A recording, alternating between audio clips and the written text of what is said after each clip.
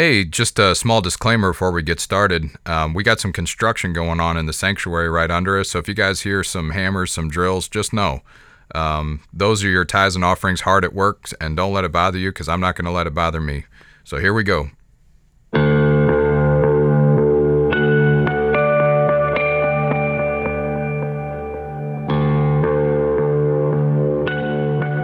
Hey, welcome back, everyone, to the Crosspoint Church Scripture Podcast. It's your favorite host, because your only host, Pastor Josiah here. I'm really enjoying doing this podcast, and I'm enjoying and appreciating all of the feedback I'm getting from you guys. The comments and the likes and things I really appreciate, okay? It makes a difference. We don't know what you guys enjoy or what's really helping you in your walk with Jesus if you don't tell us. So I really appreciate the feedback, and you can always give me more. You can walk right up to me on a Sunday morning or Wednesday night if you want, or else you could also email me at jserra@thecrosspoint.com. Once again, I always want to give a shout out to Easton Walker, our sound and recording engineer, who makes me sound a lot better than I do. All right, so as you know, if you've been listening, if you haven't, go back and check out the past episodes, because it'll help give you an idea of what we're always aiming at in these podcasts. But we always take a look at Scripture three ways, because we're trying to discipline ourselves to look at Scripture in a way that will keep helping us and prevent us from misapplying Scripture, and will really help us tune in and listen to what the Holy Spirit was trying to say through these inspired writings, okay? And we have as our source most of the time the verse of the day from YouVersion, always open to other things like requests from you guys. But as for now, I love taking the YouVersion. I'll tell you, I'm like you guys. I just wake up in the morning and I see what the verse of the day is.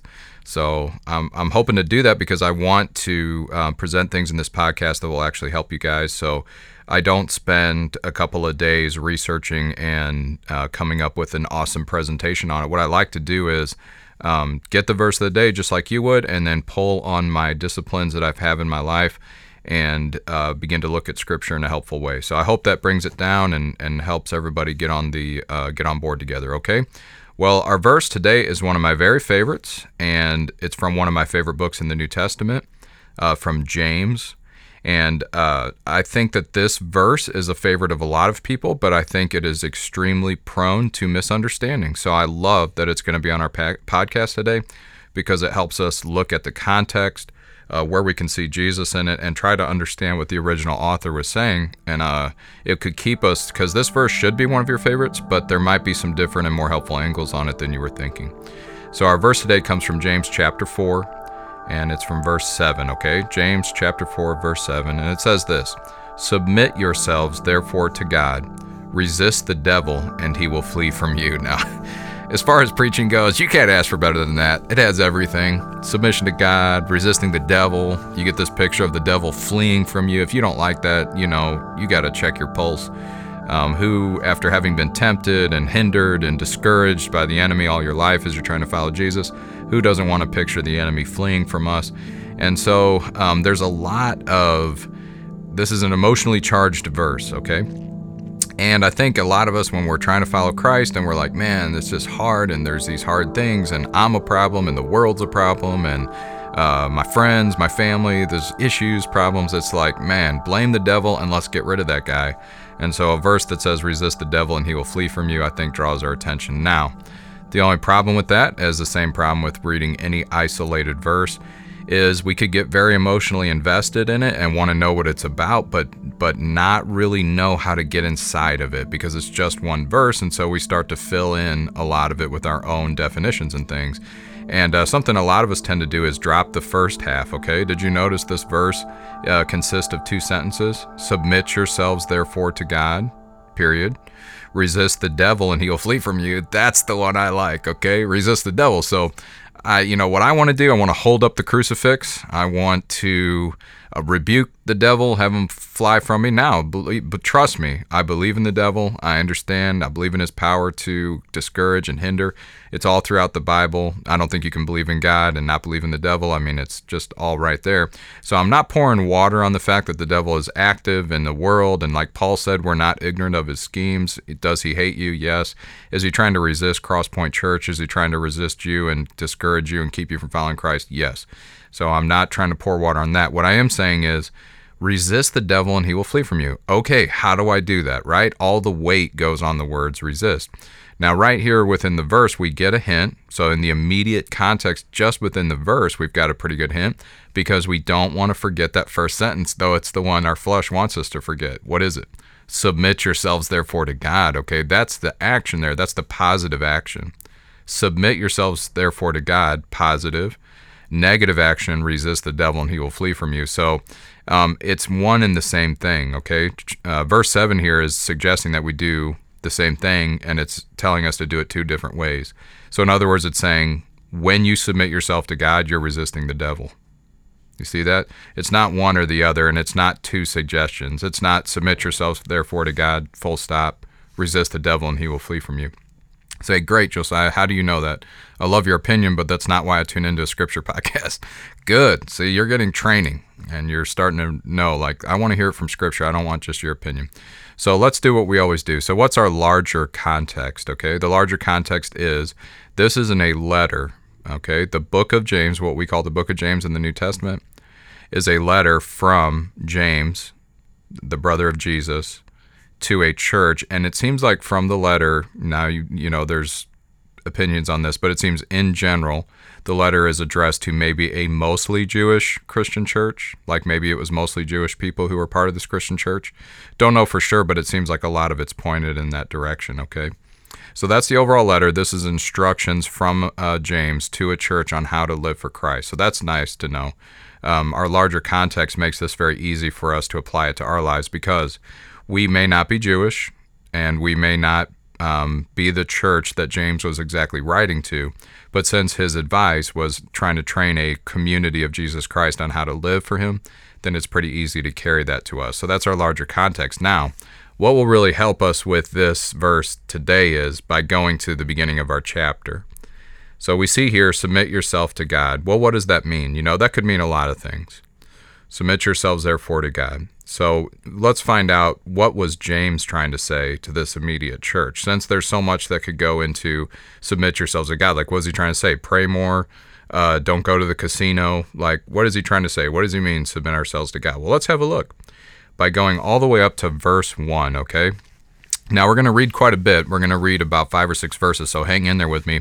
But this is very important, and I believe it's all the immediate context, okay? I really believe that this will help fill in the content of what it would mean to submit yourself to God, at least as James was trying to communicate it, and I think is very relevant for us, and I think you'll agree with me by the end. So here we go. Starting verse 1 says this. James asks a question, what causes quarrels and what causes fights among you? Is it not this? So it's a rhetorical question. He's about ready to answer it for himself. It's kind of questions your parents always asked you.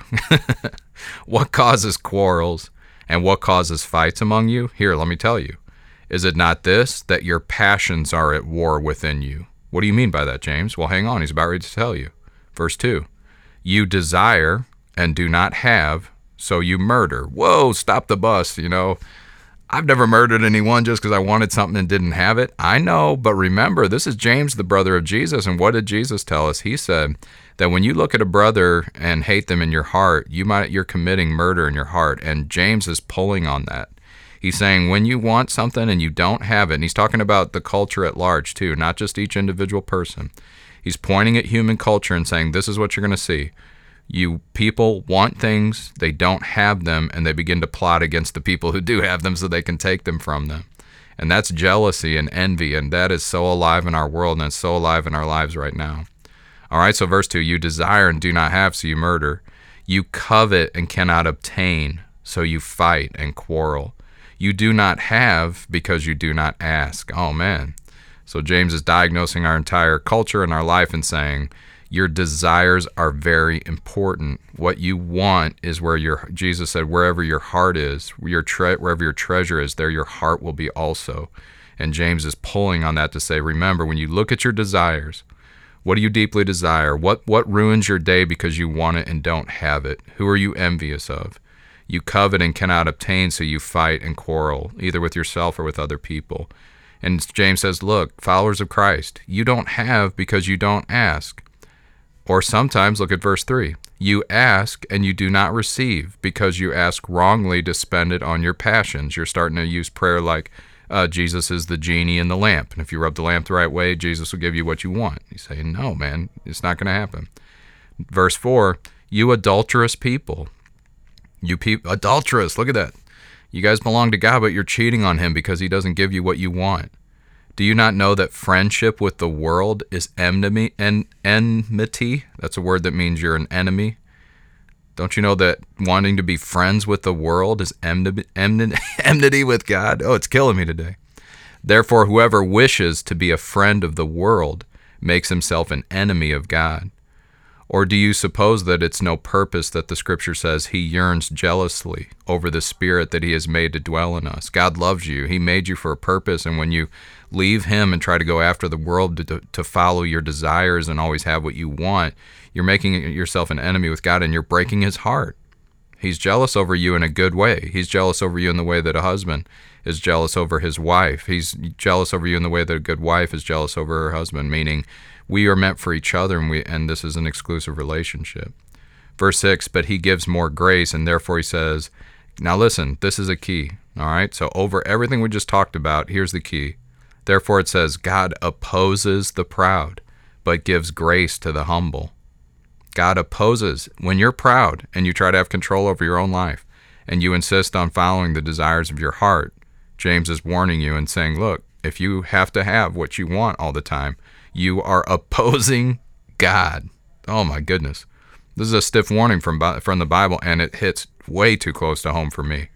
So if you've ever noticed that when you get running trying to have whatever you want and your life seems like it gets pretty hard and it's almost like God is fighting you, here's a key. He is. You see that? Does the Bible ever say that God will directly fight me? Yes, it does. Go to James chapter 4. It says God opposes the proud. All right, but what happens if what could be my alternative? Well, he gives grace to the humble. Now look, what comes right after that? That's verse 6. So here we are right at verse 7. Submit yourselves, therefore, to God. All right, so now we have all the content in the world we could ever want loaded into this. So we never have to wonder what James meant then by submitting ourselves to God. And by extension, we don't have to wonder what it means to resist the devil and he will flee from you. It doesn't mean getting another book full of prayers that will destroy demons. It doesn't mean, not that there's always everything wrong with that, but the point here is it doesn't have anything to do with this battling against the supernatural. You want to really battle the supernatural?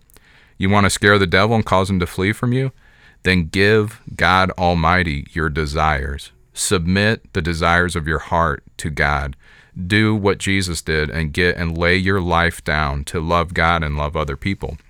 That is a life that is absolutely invincible to the devil. Isn't that crazy? It's not what you would think right at first, at least not me.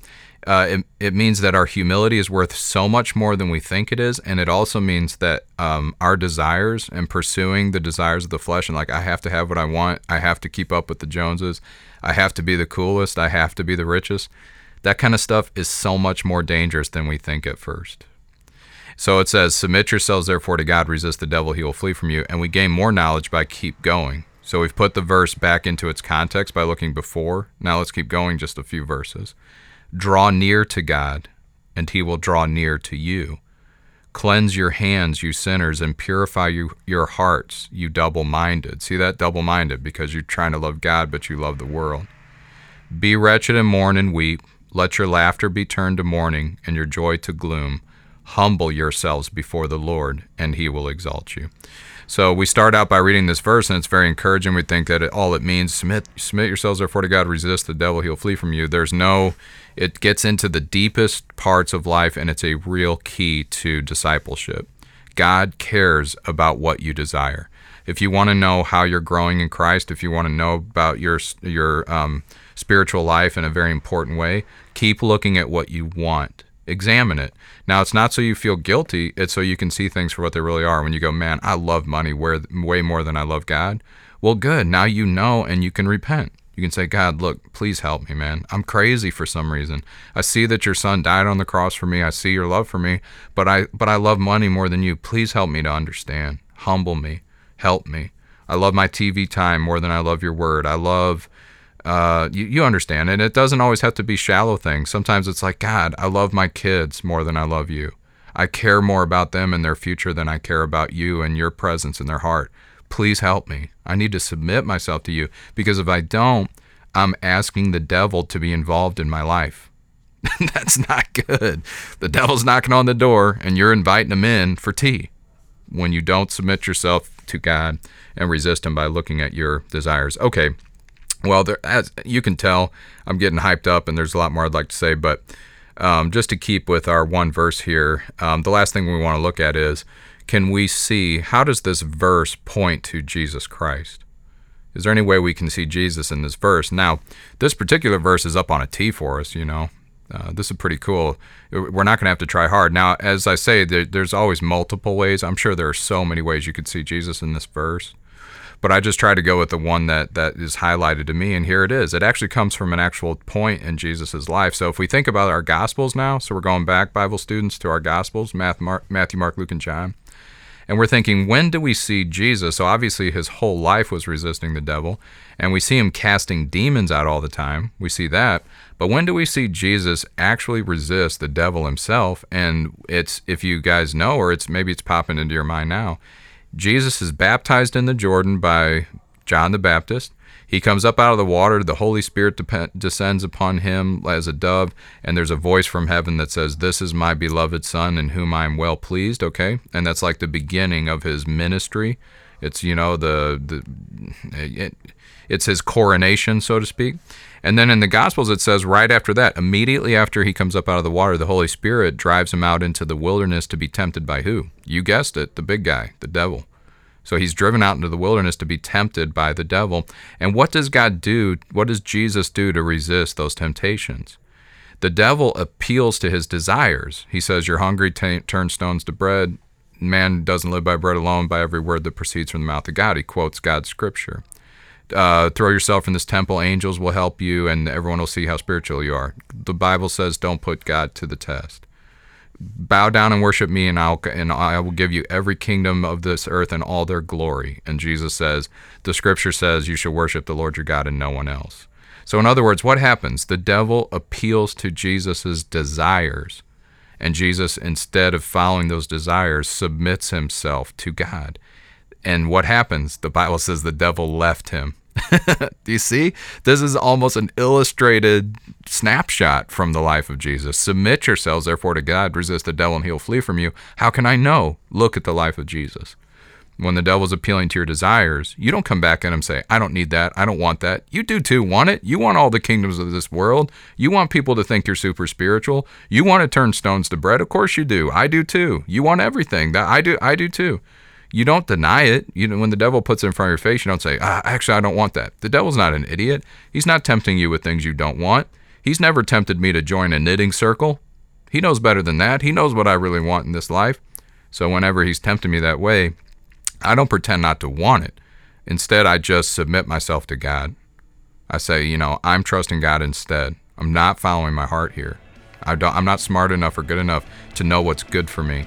And so I'm going to submit myself to God. And the scripture is my primary way of doing that. Okay.